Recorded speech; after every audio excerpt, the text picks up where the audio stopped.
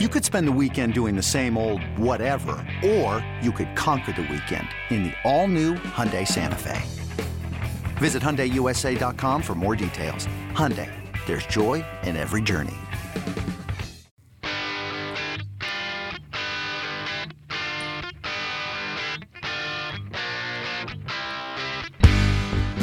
All right, here we are again. Welcome to the podcast. We got a guy that's never done a podcast before, which I love. Yes. Love being the first podcast that someone's on. That is University of Kentucky Hall of Famer Collin Cowgill, currently Red's first base coach, in charge of the running game, which you've seen. Oh, boy, have you seen it. Outfield, all-around motivator, and a good dude. Welcome to the podcast. How you doing? Thanks, Jim. Good, man. Really good. I love that you've never been, not that you've never been on a podcast, but that this is the first. This is the first. It's been like that a few times. How's it going, man? You have made a massive difference this year. We have sung your praises so many times on TV. People are probably getting sick of us talking about you at this point, but you have made a difference. Have you felt the difference you've made? I mean, I know that it's all the players. I know the players play the game, and you were a former big league player, so it's a player's game. But the direction you've given, do you feel the difference you've made? I'd be lying if I said no. Yeah.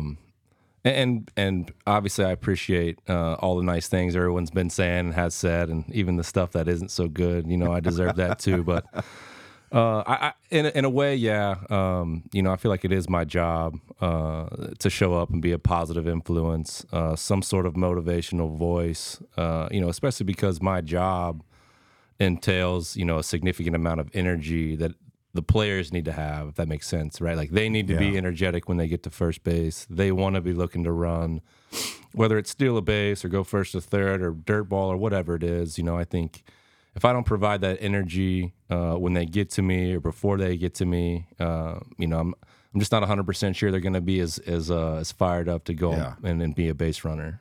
Well, I'm trying to remember which player said it, but I believe it was Luke Maley. If it's not, I apologize. It really doesn't matter which player said it, but they said from day one of spring training, had a meeting, and then you had a base running meeting.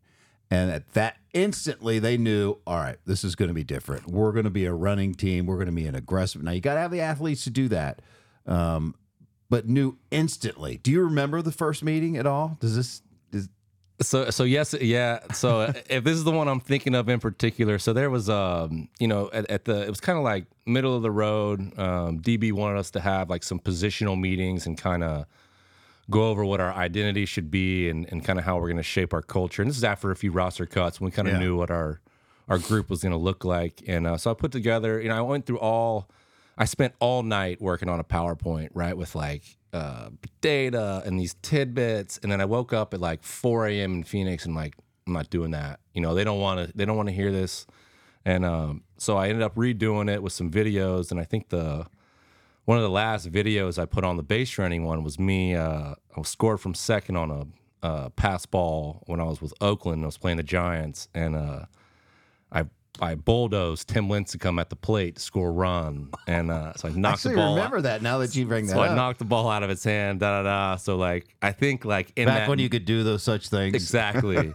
So I think in that moment, I think the player was like, oh, this is how you played, and you've been talking about base running and you've provided all this stuff. And now I think like it was good for them to see, like, this is actually how I did play. I'm not just blowing smoke. Like, I think there's being an aggressive base runner is a weapon and it sends messages and people have to defend against that, prepare for that. So I think like once they might've seen like, hey, I'm not just, BSing here. I'm actually like, this is who I was as a player and who I think we can be. So I think that was important. Have you always been a guy, whether it be at the University of Kentucky where you were an All-American or minor leagues or major leagues, that you seem to be infectious energy, that guys just respond to you? Has it always been that way? Have you sensed that? I have sensed that. And in college for sure. And that was just kind of like how I think that's kind of how it came to fruition, I guess. It was just, I always played the game hard. There was no one that could ever look at me when I played and they wouldn't think I was trying to win the game. Yeah. So I think that alone, kind of does create that infectious impact, right? Like and I was pretty good in college too. So you combine some skills with some work ethic and that style of play. I think it's a nice recipe if you got the right group of people to kind of draw those people in. So I think at an early age, sure. But it wasn't by design, just kind of how I was. You've got to have the right group of people. In fact, I've talked about this before, that if you go back to the Reds teams a few years ago and tried this base running style, they'd be like, what a stupid team. They keep running into outs. They just can't run. What are they doing? Just stop. But so you've got to have the right guy. So it's kind of like a perfect storm where they brought you in, your aggressive base running style, but you got the athletes to do it, do you not? No doubt. And I don't know if any first base coach that on their first year has ever had this kind of opportunity with this caliber of athlete. I mean, you take Ellie out of it and look at the rest of the roster, you still got 6 or 7 guys that can steal a base, go first to third. And what's incredible about all those guys is they're all looking to do it. It's not like I don't have to push anyone to run. I really, in all honesty, have to pull the reins back a little bit, tell them, hey, this isn't a great time, or I don't think we can make it, Right. and sometimes that's a little like a slight conversation at first base in the moment, and then we move on. But Right. I mean, we have the fastest team in baseball, and for a first year first base coach who's in charge of base running, like what an incredible opportunity that I had in front of me to go out and work with these guys every day. So it's the players. It's the reason why we're good base runners, is because our players are really good base runners.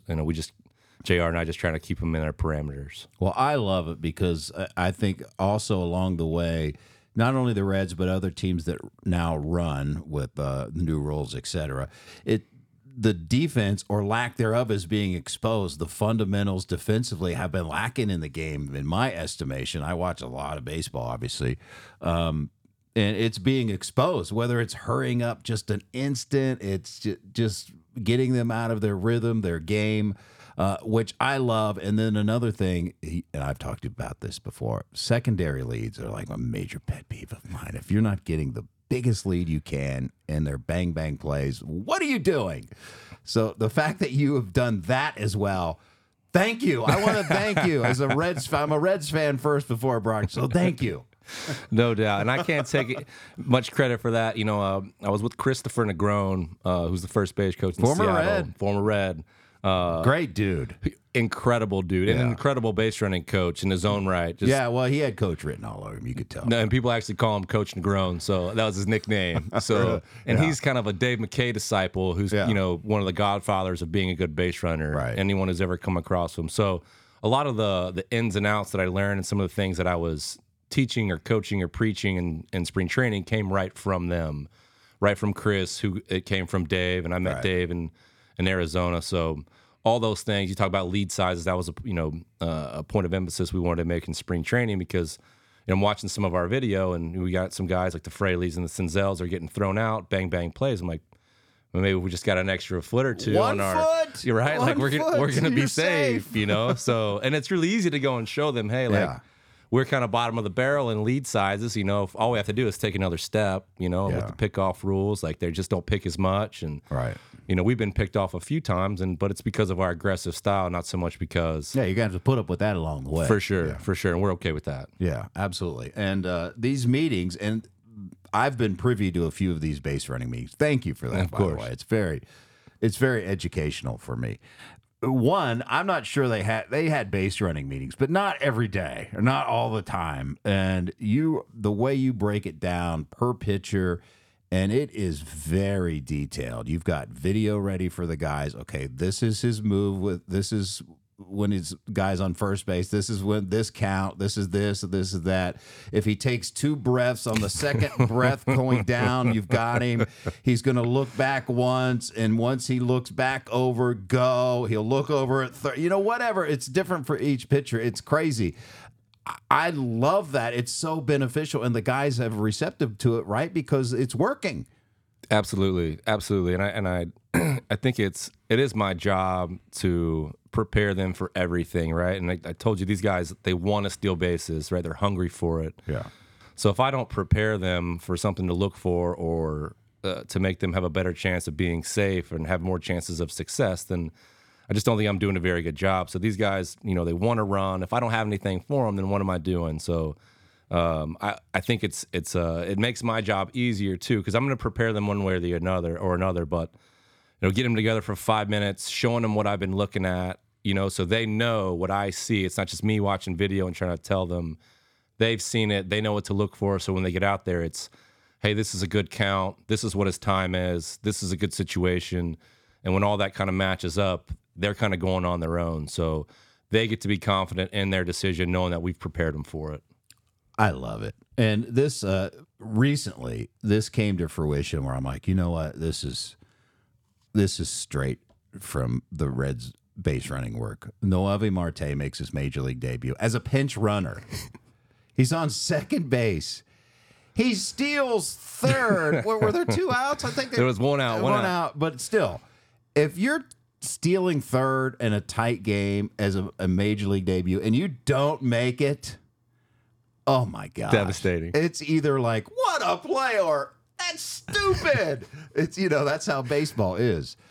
But it goes back to that pitcher. You guys had a read on that pitcher. Did you I know before the game you said, this guy doesn't care about base runners. We're running on this guy. Did you have to remind him in that moment, or did he retain it from the game before the game? Yeah, so yes and no. And so Freddie and Pick do an incredible job, because when I'm out... Freddie Benavides, Jeff Pickler. And Jeff Pickler, yeah. So when I'm out coaching first, they're deciding who's pinch running and where they're going to play defense, right? Because I'm not in that conversation. I'm already out on the field. So, but they do an incredible job of communicating with me, like, hey, we're going to pinch run for Steve-O in the 9th with Stu, or in this case, it was Marte.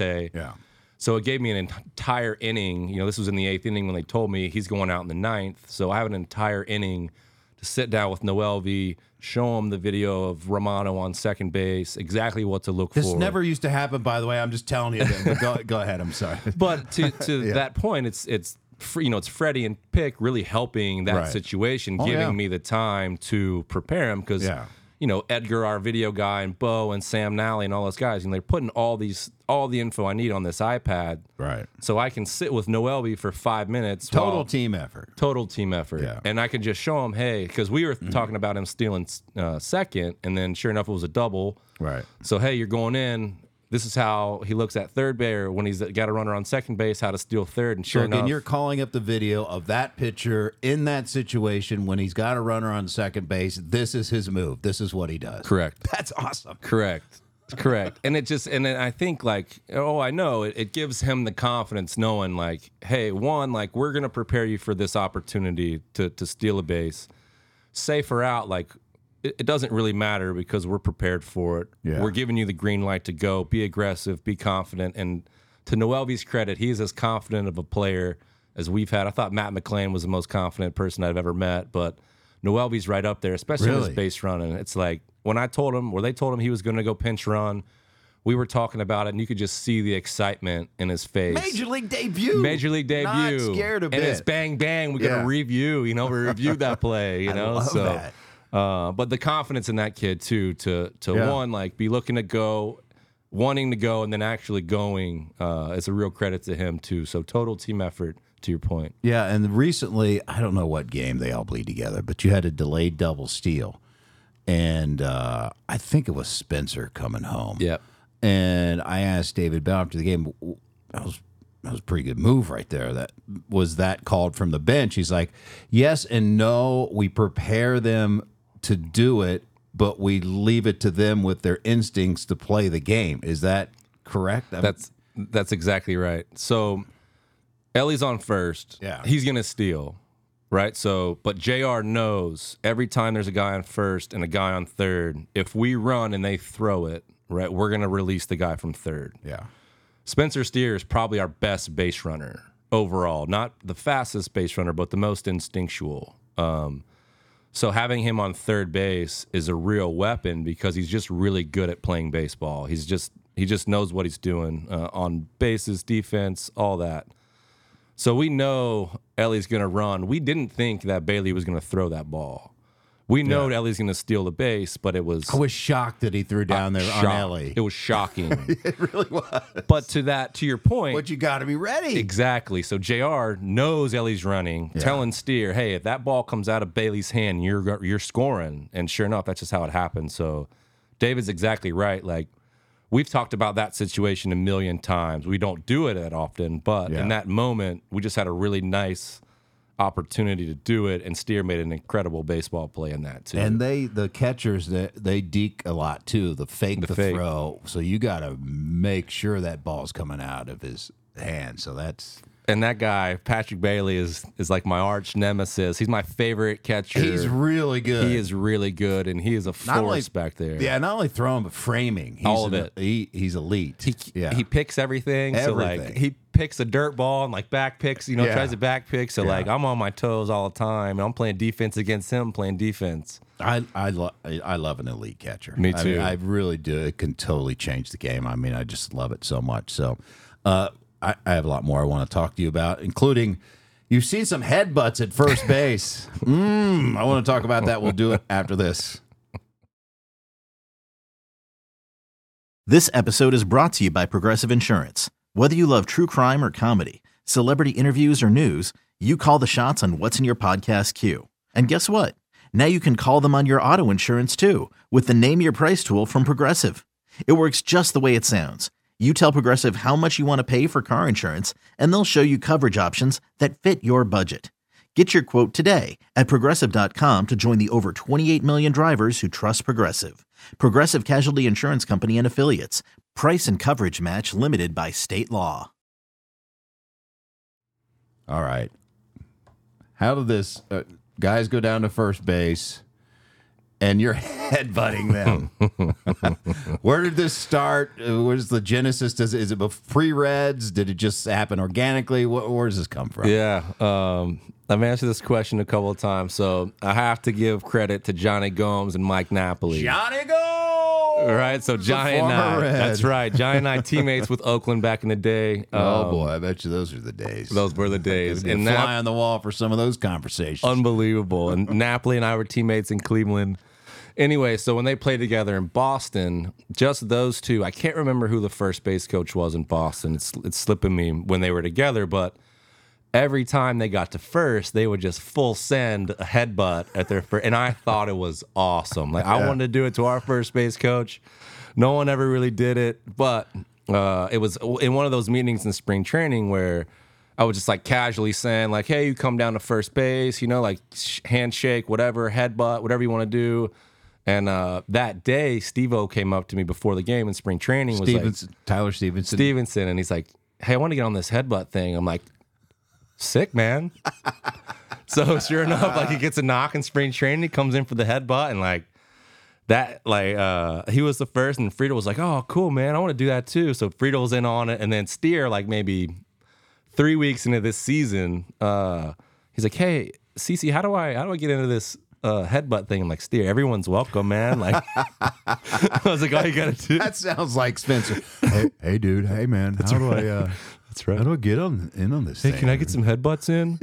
Right. So, sure enough, and then I love Spencer Steer. Oh, he's the best. I love it. So yeah, then a couple other guys, climbed on board. So it's not everyone, but it's whoever's there for it. Has there been ones where you were so excited that you're like, I better ease up here. I don't want to cause any damage. Has anyone given you a really hard one? TJ. So Friedel kills me, especially when it's excited. He kills me. Well, he runs into walls all the time. 100%. So you know how he is, super high energy, but I love it. Steve-O the other night in Arizona, when he got the go-ahead hit, the line drive, absolutely crushed me. Crushed me. And he sent me like a GIF or however you say it after the game too, of us just smashing heads. So I love that. Yeah. There was and you're part lead by example. Certainly the way you coach and the information you provide and the way that you prepare players, but you're also kind of a rah-rah, not kind of, you are a rah-rah guy, which is good. And you have to be careful. And in the big leagues, you can't do it like 24/7 all the time. It'll fall on deaf ears after a while. But there was a shot recently. It was when Senzel came back and hit that home run. And we had a shot of you in the dugout. You were hugging him, and the look on your face was like, you were just like the proudest dad, like, you know what I'm talking about? Yes. Is that is this just the way you are? Yeah, I mean, and Senzel and I have that kind of relationship too. And when he got sent down, he was really emotional. So we had a moment. We had a moment there where just let him have his emotions and let him out. So for him to come back, hit a pinch hit home run, in a big moment, and I was just so happy for him. I was too. Yeah, I was just I love him. We have a great relationship. So we also have a handshake where like. It's a big hand, like big high five, and then we just like squeeze each other really hard. So like, it was kind of one of those too. It's like I just wanted to let him know how proud of him I was, or happy for him I was. So it was just one of those moments where I was really emotional too, and I just wanted to let him know how happy I was for him. I loved it. I loved that shot. It's one of my favorite shots of the season. Now you walk up and down the dugout, and you look like you're a football player. That's in a baseball uniform. You're laughing because you get in this mode, man, where like, one, I wouldn't mess with you in those moments. Two, you're totally locked in. But three, it feeds players' feet off of it. Did you have football in your background at all? Yeah. Okay, there we go. Here. Yeah. I played some football. My old man was a basketball player. So, it's crazy. Like, I grew up loving football and basketball because of the contact. And baseball. You can totally tell. Baseball, we just don't have a lot of that. So, you gotta find your ways. Maybe that's why I love running bases, because I could bang into stuff a little bit more. Yeah. I love it, man. So, do you have managing in your future? What are your goals going forward? And if you do, and you've managed a AA in the Seattle organization, did you have to curtail that, cut that back, the rah-rah, or because that's like sort of like a college thing. Up here it's a little different. Were you different when you were managing? Yeah, yes, I was. Yes and no. And then to your point, right? Like, you have to kind of pick your moments. And I always tried to celebrate the really important moments, whether that was positive, negative, whatever it was. I like to use my experience of the way I saw people, maybe give some love here or constructive criticism there. And I was fortunate, and some people may call it the curse, right? I played for so many teams when I was playing that I met so many people, different teammates. That helps you be a good coach, though. Absolutely. So I think like I had a really unique perspective. And when I was in the big leagues, I sat the bench a lot, so I was a platoon player. So I got to see firsthand, how Mike Shosha handled his business, and Bob Melvin handled his business, and Kirk Gibson handled his business. All three very different. Yeah. And Terry Francona. And so I feel like I got to learn a lot, and I didn't know it at the time, but I would just observe kind of how they would do it and be like, oh man, that was a really cool way that Francona encouraged Kipnis in this moment. Or I love the way Soch handled Weaver in the seventh inning of a game where he didn't want to come out, or whatever it was. So I always tried to do whatever I thought was the best that all those guys did, if that makes sense, right? Like, all the positives that they had and the things that I may not have liked, I tried not to do those and tried to kind of mimic what they did. That was like, oh man, that's a really nice way, a really good way of doing something. Well, you seem, and again, I'm down in the camera well or close to the dugout, so I have nothing to do but sit there and watch and observe and learn. And I'm still learning the game. I'm like 20 some years into this big league thing, but you never stop learning in the game. You seem to be 2 or 3 steps ahead all the time, and just the stuff that I pick up from you, and I'm like, this dude has manager written all over him. And I'm not trying to blow smoke here. I don't say that to everyone. Is that a goal in the future?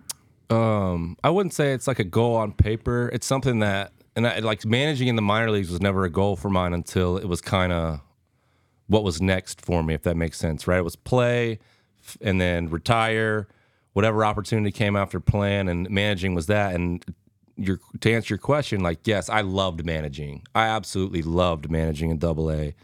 It was the most I ever felt like myself on a baseball field. I just felt like I didn't feel the pressure to perform.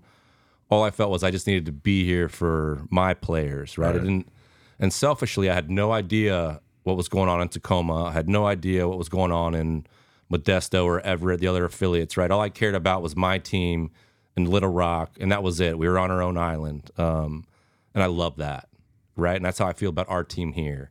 Right. And selfishly, like, I don't know a lot about what's going on in the rest of the organization, but I know exactly what's going on with our guys. Yeah. And that's how I don't know if that's right or wrong, but that's how I try to be. So if the opportunity ever presented itself, absolutely, I think I would love to manage. It's different in the big league level, right? Like, DB doesn't have as much time to be with the players as I think he would like to. Right. If I was managing, that would be hard for me. You know, I want to be in the bullpens. I want to watch our guys work, whether it's on the receiving in the pen or what Hunter Green's working on, how we can get him to down and away more often, right? I want to see DJ in action. I want to see him coach, and I want to understand that. I want to know what Ashcraft's working on, you know, so I can give him something positive when he lands a slider, if that's what they're doing. So if the opportunity presented itself, I would love to. Hopefully that's when DB's ready to retire and wants to hand the reins over in 20 years. I told him that this offseason. You know, he asked me similar questions, and I said, you know, David, I'm going to be perfectly honest with you, and I don't want you to think that I'm not I don't want more, but right now, like, I want you to manage, and I want to be here for a long time. You know, I live here in this city. I want to do great things for this organization, and I want you to be there until you don't want it anymore. Yeah. And then after that, you know, if that's my time, or if it's JR, or if it's Freddie, or whomever it might be, we'll cross that bridge. But I want David to have it as long as he wants it. But if I had that opportunity, it'd be hard to pass up. Someone's going to come calling, just saying. I've seen too much baseball not to know when a dude's got manager and all. I mean, someone's coming calling at some point, but I want you to stay here for 20 years as well. So Thanks, Jim. For the record, you mentioned Spencer Steer is the best overall base runner. What makes him the best overall base runner? Yeah, it's he's just a really instinctual player. You know, some of that's kind of going on in our game as far as stealing bases, right? Is the vault steal, right? The shuffle, and the Yankees are kind of at the forefront of that, right? You get a little shuffle and steal from first base, kind of like you're stealing third base, right? You get some momentum and go. And, you know, Steer's not the fastest guy that we have. He's also not the quickest starter that we have. So maybe like a month into the season, I was talking to him about it because he's not slow. You know, he's in this bucket to where he's on the border of being an above average runner and an average runner, right? So he's like, when people say like they want their steak medium rare plus, like that's the type of base runner that Steer is, right? He's just in between being really fast and an average runner, right? He's in this cool window, and because he's so instinctual, so we talk about this lead in the steal start, and all of a sudden he just does it, right? And we gave him one of those like wrist guards, right? Because he's tried to steal third, and Oakland got thrown out, jammed his thumb or whatever. So we put a guard on it, and we talked about the vault steal. And all of a sudden, the next day, he shuffles steals and beats it safe by a mile. And I'm like, Steer, I didn't expect you to put it into play that fast. He was, man, I don't know, I just felt it. And then he steals third, you know? So now I'm like, holy, you can steal bases, you know? Like, you're a base stealer. And he's like, yeah, maybe. He's like, and he's, you know, he's maybe, yeah, he's giving credit. He's like, oh, I got this new thing on my arm, you know, like it gives me confidence. I'm like, all right, Spence, like whatever you're getting your confidence from is fine. That is so Spencer, yeah. But so, anyways, it's just things like that. He was just able to grasp it that fast, you know. And then we would maybe 2-3 weeks later, we're at first and we're talking about, and he's in all our meetings, all the base stealers meetings, and all of a sudden he just shuffles and goes, steals a base. I'm like, Spence, where'd you go? You know, like I wasn't, and it's like, he's like, I don't know, man, I was just feeling it. It's like, I just had it. And I'm like, sick. So like now that's where we're at. You know, hard. It's like, That's hard to teach. I mean, you got to put him in the right position and give him the knowledge to be ready, but you also got to have the instincts. You got to just have it. That's right. And it's like he's picking his time where he gets his shuffle, and if he gets it right, he goes. Yeah. And it's just, you know, it's like, it's crazy because he's got, I think, 12 or 13 bases, and he's just not the fastest guy. And but he's, you know, he's Freddie Freemans of the world, where those guys are just really smart base runners. They're going to find their way to take an extra base. You know, he's pretty good. I don't know the numbers. He's pretty good, like first to home though. He can once he gets going. He's great. Yeah, that's what I mean. He's not slow, and he's not a burner, but he can run. Yeah, you know, he can run. Now you mentioned him jamming his thumb. Leads me to another question I want to ask you about other base runners, but sliding headfirst into home. So I mean, back in when you were playing, no chance. Catcher's blocking it. Don't even think about it. You're just going to hurt yourself. Now it's a little different. So where are you? Because even headfirst sliding into first, there's been studies saying, that slows you down. You shouldn't do that. Where are you on the sliding headfirst? Because I go back, been around a long time. Eric Davis, who was a great base stealer, used to go in feet first all the time, and he would slide late, real late, pop up on the bag, and he would get to the bag sooner. So where are you on headfirst slides? Yeah, good question. I'm all the way in on headfirst slides. Okay. Especially, so home's one thing. Stealing second, I think it's a must. And my reason for it is it just takes them a lot longer. If the throw's high from the catcher, you got to go all the way down to tag the guy in the dirt, right, to get their hand. There's less to tag with an arm going in there, for sure. And you think, like, you've seen millions of guys get tagged out on their head or on their back when they go feet first. You know, it's like they don't like a high throw, the middle infielder just catches it and slaps something, right? Like, and with replay now, right, like, he could be safe, but you go review it, he's 2 inches from the bag, he slaps him in the helmet, and he's out, and all we have to do is go head first, and it's almost a no play. Right. Yeah. So to me, you just have a much higher chance of success of being safe if you go ahead first. And so there was, we were playing the Diamondbacks here a couple weeks ago, and I told you Dave McKay is just an incredible base running person, stealing bases. The Diamondbacks have an incredible success rate. They're in like 90-something% of being safe and with over 100 bags. Right. So they run and they're safe a lot. But we threw out Ketel Marte, and Marte went head first, and they ended up reviewing it. But Dave walked over to kind of where I stand at the end of the dugout, and he was like, "Hey, man, you just got to go head first. You just got to go head first." And I'm like, "Dave, I've been saying that, all spring." Yeah. So I just think you just have a higher success rate going head first in the second. And I also think at home too, because you're right, like you can't block the plate, so there's way more windows for you to stick your hand in. And when those guys are wearing the protective oven mitts, right? Like, so when they're wearing that, you might be able to push through a catcher's cleat, right? Like Spencer did in San Fran. Like that was bang, bang. If he's got no oven mitt on, goes head first, he's going to slice his hand up. But because he has that in, like he's able to kind of push his foot out of the way and get some plate. If he goes feet first there, Bailey lands on him, right? Like there's just a higher risk of injury, I think, with a catcher landing on you there too. So I think it's a double-edged sword. I think you can find a window, right? Like, not to talk too much, but this is what a podcast is for. Ellie's at third in St. Louis, and I'm watching him. So he had his oven mitt on his right hand. Switched it. I'm looking at JR. I'm like, what is he doing? Like, why does he do that? Yeah. And he says, well, he switches it so whatever hand it was, he can avoid a tag with one and stick it in there with the other. Yeah, we've done that story before. It was in when he stole home. It was after the game in Milwaukee. There you go. JR said, I've never had a player come to me at third base, and I asked Ellie, what are you doing?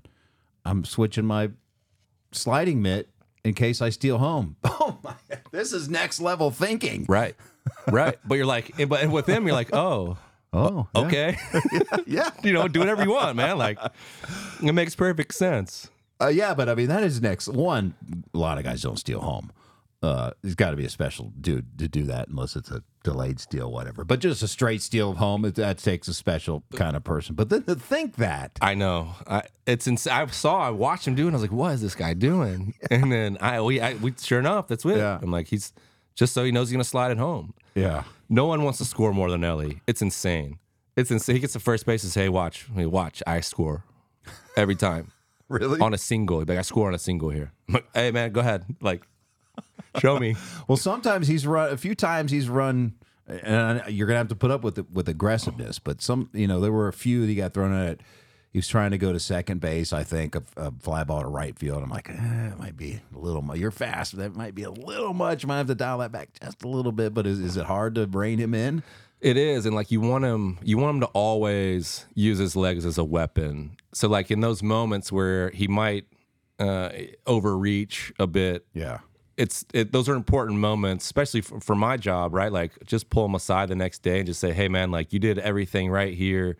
But this might not have been the right time, or there might have been, to your point on that fly ball, might have been deep enough, or you might not have got to the bag early enough. Well, it took a perfect throw. And it takes a perfect throw. And it's always going to take a perfect throw to get Ellie. Yeah. You know, it's like when he delays against a right-handed hitter. You know, it's like, Ellie, you're not given, there's no element of surprise there because he can see you the whole time. You know, when there's a lefty up, that's the time. So, you know, most of the time, if he's gotten thrown out stealing, it's been on that, or he's sliding past the bag because he's so fast or so aggressive. But they get adjusted to the major league dirt at first. It's like you can slide right on through on these infields. It's wild. It's wild. He's got so much did momentum. it first day. First day got in the game. So much momentum, and this dirt is a little better to slide. That's right. That's right. So you're right. You have to live with it. You know, like you're never going to tell him, hey, you can't run there. You know, we just might have to say, hey, you may not want to run there in that moment. Are you allowed to wear sliding mitts on two hands? Yeah. Because you put it on to go, it's designed to slide into second base. But if you've got to dive back into first base, then your exposed hand is That's there. right. So I've always wondered, okay, just put two of them on. Ozzy Albies wears two. Yeah, he does. So it looks funky. Funky. What did I just say? Funky, Funky. It looks funky. But you get a couple of inches advantage. No doubt. One, and you got the protection. No doubt. But the couple of inches of advantage, I mean, it's huge. Huge. And not to mention, right, you got the 6 inches for the bases now, too. So any advantage we can get. Yeah. But When they first started wearing those, Billy Hamilton had one on, and Joe West made him take it off. Of course he did. That babe Joe. You know he did. He made him take it off. It's like, and we're like, it's not against the rules. He's getting an advantage. It's too big. Like, we're making up rules as we go. Like, what? What? What? Like, show me. Yeah. What page is that on? He made him take it off. Unbelievable. Yeah. That doesn't surprise me. In a certain game. So it doesn't surprise me. All right. Are you okay on time? Because I want to ask you about how you got here. Yeah. The UK legend. Talk about that after this. It's blazing hot outside. You get in your car to turn on the AC to get cold air pumping, but it blows hot air out. This issue is commonly caused by low refrigerant due to leaks in the AC system. You want an easy, all-in-one solution that will restore the cold air in no time. AC Pro Recharge Kits make restoring cold air easy for even those with zero DIY experience in less than 10 minutes. Save time and money versus going to a shop by picking up an AC Pro Recharge Kit today. Be a pro with AC Pro. All right, we're back with the pride of Lexington. Born in Lexington, right? Yes, sir. Born and raised. What high school? I should know this. Henry Clay. Henry Clay High School. So what was it like growing up in Lexington? Were you a Reds fan? I got an So to answer your question, I was a Griffey fan. Right. So I had it was Mariners because of Griffey. And then when he came to Cincinnati, it was really easy. And then you end up coaching in the Mariners system. I know, it's wild. And I got to meet Griffey and all that, so that was great. But in all honesty, like I grew up more in every sport, basketball, football, baseball, fans of players more so than teams. So if Griffey would have gone to the Pirates, I would have been a Pirates fan. You know, Peyton Manning was a Colt, and so I was a Colts fan. You know, it's just kind of how it went. You know, I love Dwayne Wade, so I was a Heat fan. You know, so that's just kind of how it went. So you're a total players guy. Players guy. I like that. Yeah, I didn't have. So Kentucky basketball is like the only thing that I actually followed. Yeah. You know, just because it was so big when I was growing up, and that's kind of the only like major sport we had was Kentucky basketball. But other than that, it was just kind of follow players. What was it like being a star at UK? I know basketball is king there, but. What was it like being the star baseball player there? Yeah, it was great. You know, it's you don't get nearly as much publicity, which is really nice too. You know, I was never really about that. But you know, what was cool about playing at Kentucky, obviously being from Lexington, but in 2006 we won the SEC, which is the first time the program ever, had ever done that. So it was, you know, when we were there, we had a few Lexington guys, which was really cool. John Shelby and Michael Bertram and Adam Revelette and guys who I was friends with growing up. So we all played baseball together. And, what was cool is we were one of the groups that kind of changed the way Kentucky baseball was viewed, being a winning program. And John Cohen coming in really got some momentum going. We had some, facility renovations and all that stuff. But being a part of a championship caliber team at Kentucky, kind of hits a little different when you're from there, and you got some guys who are from there, and you're wearing your home state across your chest and all that stuff. So it was fun to have some success there for sure, and kind of put that program elevated a little bit more to where it needs to be in the SEC. So you wrapped up. Wow, you played to 2016. So Arizona, Oakland, Mets, Angels. Had the longest stint with the Angels, and then finished up in Cleveland in 2006. That was not very long ago. That's right. And then a couple of bonus years in AAA after that. Trying to hang on. That's right. To the dream. So how did the coaching thing come about after the playing career? Yeah, so I was in camp with Seattle as a player in 2020, and I'll go back. So Jerry DiPoto and I go way, way back, even to our Arizona days when I got drafted. He was in the front office, and then he was the GM in Anaheim when I came over there. So I was DFA'd by the Mets. Anaheim picked me up when Jerry was there, and that's kind of why I stayed there as long as I did. Anyway, so I'm looking for a job in 2020 to still play, and so I talked to Jerry. He's like, hey, man, would love to sign you. We'll bring you to big league camp. We'll give you every opportunity to make the big league team. If not, we'll see what we got in AAA. He's like, hey, if all that doesn't work out, we'd love to talk to you about life after baseball whenever you want to have that conversation. I said, Jerry, that's great. I would love to do that. I was like, I want to give everything I got, all my attention, all my energy to playing.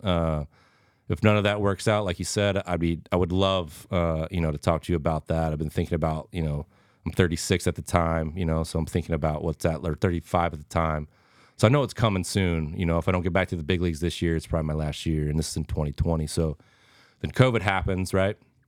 So we leave spring training. I wasn't going to make the big league team, but there was a pretty good shot I was going to go play every day in AAA. So my mind was fully on playing. And then COVID, we take the long break. My family and I, we all go home. Jerry calls me in May when we're about to ramp things up for alt site. It's like, hey, I'm going to invite you to the alt site, but I'm going to be really honest. We're probably not going to call you up to the big leagues during this season. It's like they're in rebuilding. We have all these youngsters. We really want to see them play. So any opportunity is going to go to these young guys, and even at the alt site. And I'm like, hey, I really appreciate your honesty. I had 2 young kids at the time, my wife. I wasn't going to go all the way out to Tacoma without them, with very little chance of playing in the big leagues and doing it for 2 months at an alt site, and battling COVID, so really easy decision at that point. So, and Jerry was like, if that's not what you want to do, you want to have that conversation about coaching or life after baseball. Absolutely. So that's when that conversation started to happen. And he was fantastic. We spoke for hours, and he kind of laid out, essentially 5 options. And it was my choice. And it was like, hey, if you want to do something else, we'll do that. We want you here with Seattle, and we want to give you an opportunity to pursue whatever you want to do. We just wanted you to do it here. I said, that's amazing. Thank you. And he gave me a base running coordinator and scouting and front office and hitting coaches. But he was like, hey, but what we think you'd be really good at is we would like you to be our AA manager. And I was like, oh. See, other people got manager written all over. So, and at the time, I was actually, I was about to go to UAB. My friend, Adam Revelette, was a pitching coach there. They had just lost their head coach. So I was going to go down the next day after this conversation to interview to be an assistant coach at UAB just for fun, just to go down there and coach with my friend. And I didn't know what I was doing. I wasn't going to play. But after I talked to Jerry, my mind was made up. As soon as he said it, I was like, no one's going to give me a better opportunity fresh out of baseball than this right here. No one's going to give me an opportunity to manage, especially not a AA, and especially with the caliber of players That double-A manager straight out of the game, that is large. It was insane. The George Kirbys of the world, the Brandon Williamsons, the Levi Stouts, all our best prospects were headed to that, to Little Rock. And so it was just, honestly, it was a no-brainer to take that opportunity. So that's literally exactly how the coaching stuff happened after I got done playing. Wow. Now, how did the Reds pluck you from the Seattle organization? I had a lot of help. So CJ Gilman, I don't know if you knew CJ Gilman. He was the hitting coordinator here for a couple years in Cincinnati. Yeah. Got the job in Seattle in 22. Yeah. Anyway, and he knew I was from Cincy, and I always asked him about the coaching staff and the dynamic, and so I played for Mike Bell, David's brother, but never met David. I knew Alan Zenter; he was my hitting coach, so there was a lot of these connections. Anyways, but I just didn't know like how to go about it. And then when everyone got let go, CJ Gilman sent me a text with like the tweet, and was like, "Hey man, like now's the time to shoot your shot." I'm like, how? Like, I'm not like, I don't have a baseball card of success as a coach, like how does this happen? So very good friend of mine is Andy Green, who's the bench coach here in Chicago. Right. And he's kind of mentored me as a player and then kind of through this coaching process also. Lexington dude, Kentucky guy, right? Yeah. So kind of the same path, played in the big leagues, coached, managed in the big leagues, and has done that. So he knows that road. So I call him, said, "Hey man, like, how do I go about getting this first base job?" I just thought that was the best fit for me, being an outfield guy, defense, base running. It was kind of like a natural fit. Anyway, so he picked up the phone and called JR, just to kind of like JR House, to put my name in on some sort of list that was possible, like a candidate list. And that's kind of how that went. So JR and him talked for a while, ended up getting on a short list of people to interview, and then meanwhile I'm talking to Seattle, who I think they might give me an opportunity to coach in the big leagues, but they didn't. No turnover after they make the playoffs in 20. Right.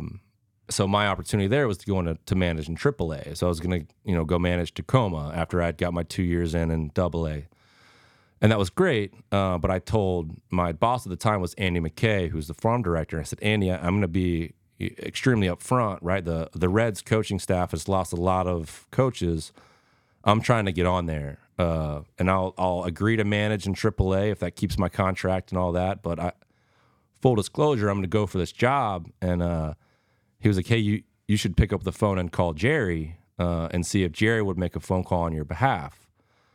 I'm like, "Okay." And I told you Jerry and I had a really great relationship. So sure enough, I pick up the phone. I called Jerry. I said, "Jerry, I don't want you to at any level think that I don't want to be here, right? I love Seattle's organization. You guys have been nothing but amazing to me. Like, I've learned more about baseball in the 2 years that I was with them than I had at any other stage of my career." And I was like, "But Cincinnati's home. This is an opportunity to maybe coach in the big leagues, and that opportunity with Seattle is not present." Right. So without missing a beat, he said, "I'm going to call Nick Kroll right as soon Those as guys have a good relationship. I mean, they've made a million trades, couple big right? trades, yeah." So sure enough, as soon as we hang up, he picks up the phone and calls Nick. And 2 days later, I had an interview. Then I did it with David on the computer, and Jeff Pickler was on it, and but it was just that's how the opportunity presented itself. All and, you had to do was get an interview. You were in, man. And with David and the relationship I had with Mike, it was, we had a pre-interview phone call, and I said, "Hey," I was like, "David, let's can we just talk about Mike like right now before we get on this interview with 100 people, and I'm gonna cry, because the late great Mike Bell, and I'm gonna cry if we talk about him." And I don't want everyone to think I'm soft. No, you're not soft, man. But You're anyways, human. that connection was helpful as well. Wow, that's awesome. I mean, they struck gold with you, man. Yeah, Jim, thanks. Absolute gold with you. Jim. I should be your agent, by the way. You're hired. Real quick, before I let you go, I know you got to go, but I want to just ask you about other guys real quick. McLean, is that confident? As confident of a player as I've ever been. First time I got the first base. He's as quiet as a person as the First time we got to spring training or first base in spring training, I was like, oh man, I was like, hey, we need to keep this guy. Like, we need this guy to make the team. Yeah, Really? That's that confident. Like how? In what way? Vocally, what he says. Yeah, The way. all of it. Just like when he gets out, when he gets hits, how he feels about the pitcher, their size, anything. It just doesn't matter. Like he's just as confident as they get. It was really easy to see. I love that, and he doesn't have the greatest stolen base numbers. What does he have to? What do you think he has to improve on? Yeah, so his form, like really his first step. First step. So yeah. He we've it's been like a work in progress with him too, because he knows what to do. It's just he's done the same thing so long, you know. And he's one of those guys. He's a first rounder. He got a huge signing bonus. You know, lots of guys kind of want to be hands off and just let him play. But kind of got exposed a little bit just because his first step's not that quick, you know, on the base pass where he's as fast as a Ronald Acuna is probably from A to B. He just doesn't get going as fast. Yeah. So that part of it has been something that we have to constantly work on. And I'll tell you, Rob Fumagalli, our strength coach, has been vital in teaching that too. He's really good at sprint mechanics and start mechanics. So I'll watch video. We'll sit with Rob. And then Rob will take those guys out when they're doing their, you know, just like their conditioning stuff, and they'll make them steal starts. So he's done it with Hopkins, we've done it with Ellie, we've done it with Matty, TJ, you name it, right? The guys that are good, we just want to keep them tight, and guys who need something to work on, we just try to give them a few nuggets, you know, in that practice setting to where they go in the game, they don't really have to think about it. Yeah. Friedel, the best. Friedel's the best. I mean, I could go on about that guy, the way he goes about his business. You know, it's just my dad said something to me the other day when we were talking about him, and he was like, "Oh, you guys remind me a lot of how you guys played the game." I'm like, TJ Friedel's a much, much, much better baseball player than I was on both sides. The way he hits, the way he bunts, his defense, his aggressiveness on the bases. He gets to top speed as fast as anybody that I've seen stealing a base. Yeah. When he takes this, it's like Stu. When he takes his first step, his next step, he's at full speed.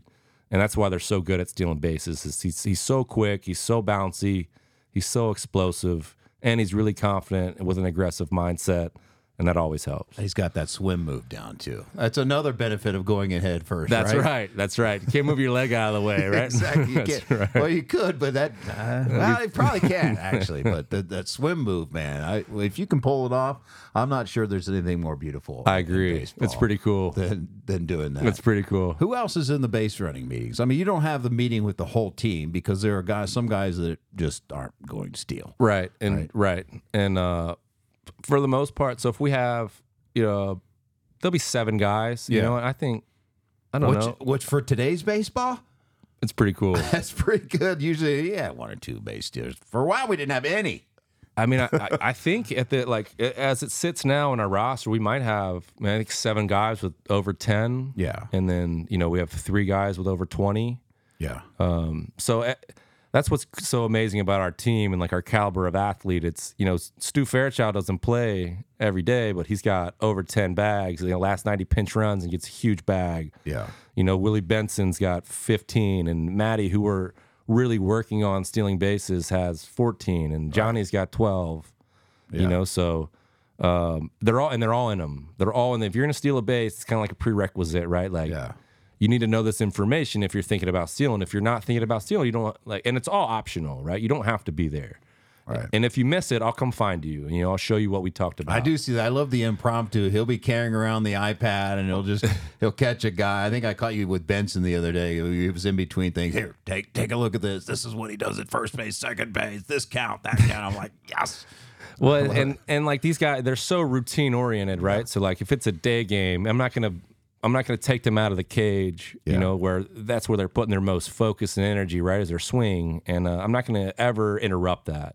So I'm going to find them for 2 minutes, give them what I got, not interrupt their whole day. So there will be days where it's just one-on-one, me scrambling around, trying to show them. But I just feel like I'm not doing my job if I'm not preparing them to do what they want to do. They want to steal bases. I want to give them everything that they have, everything I have, for them to be successful. Well, you can tell they want it because I did an interview with Frito after one game, and you guys hadn't stolen a base in that series. And he's like, we talked about it before the game. We were going to steal a bag tonight no matter what. We didn't have one in the series. We're not going to go for a whole series without stealing a base.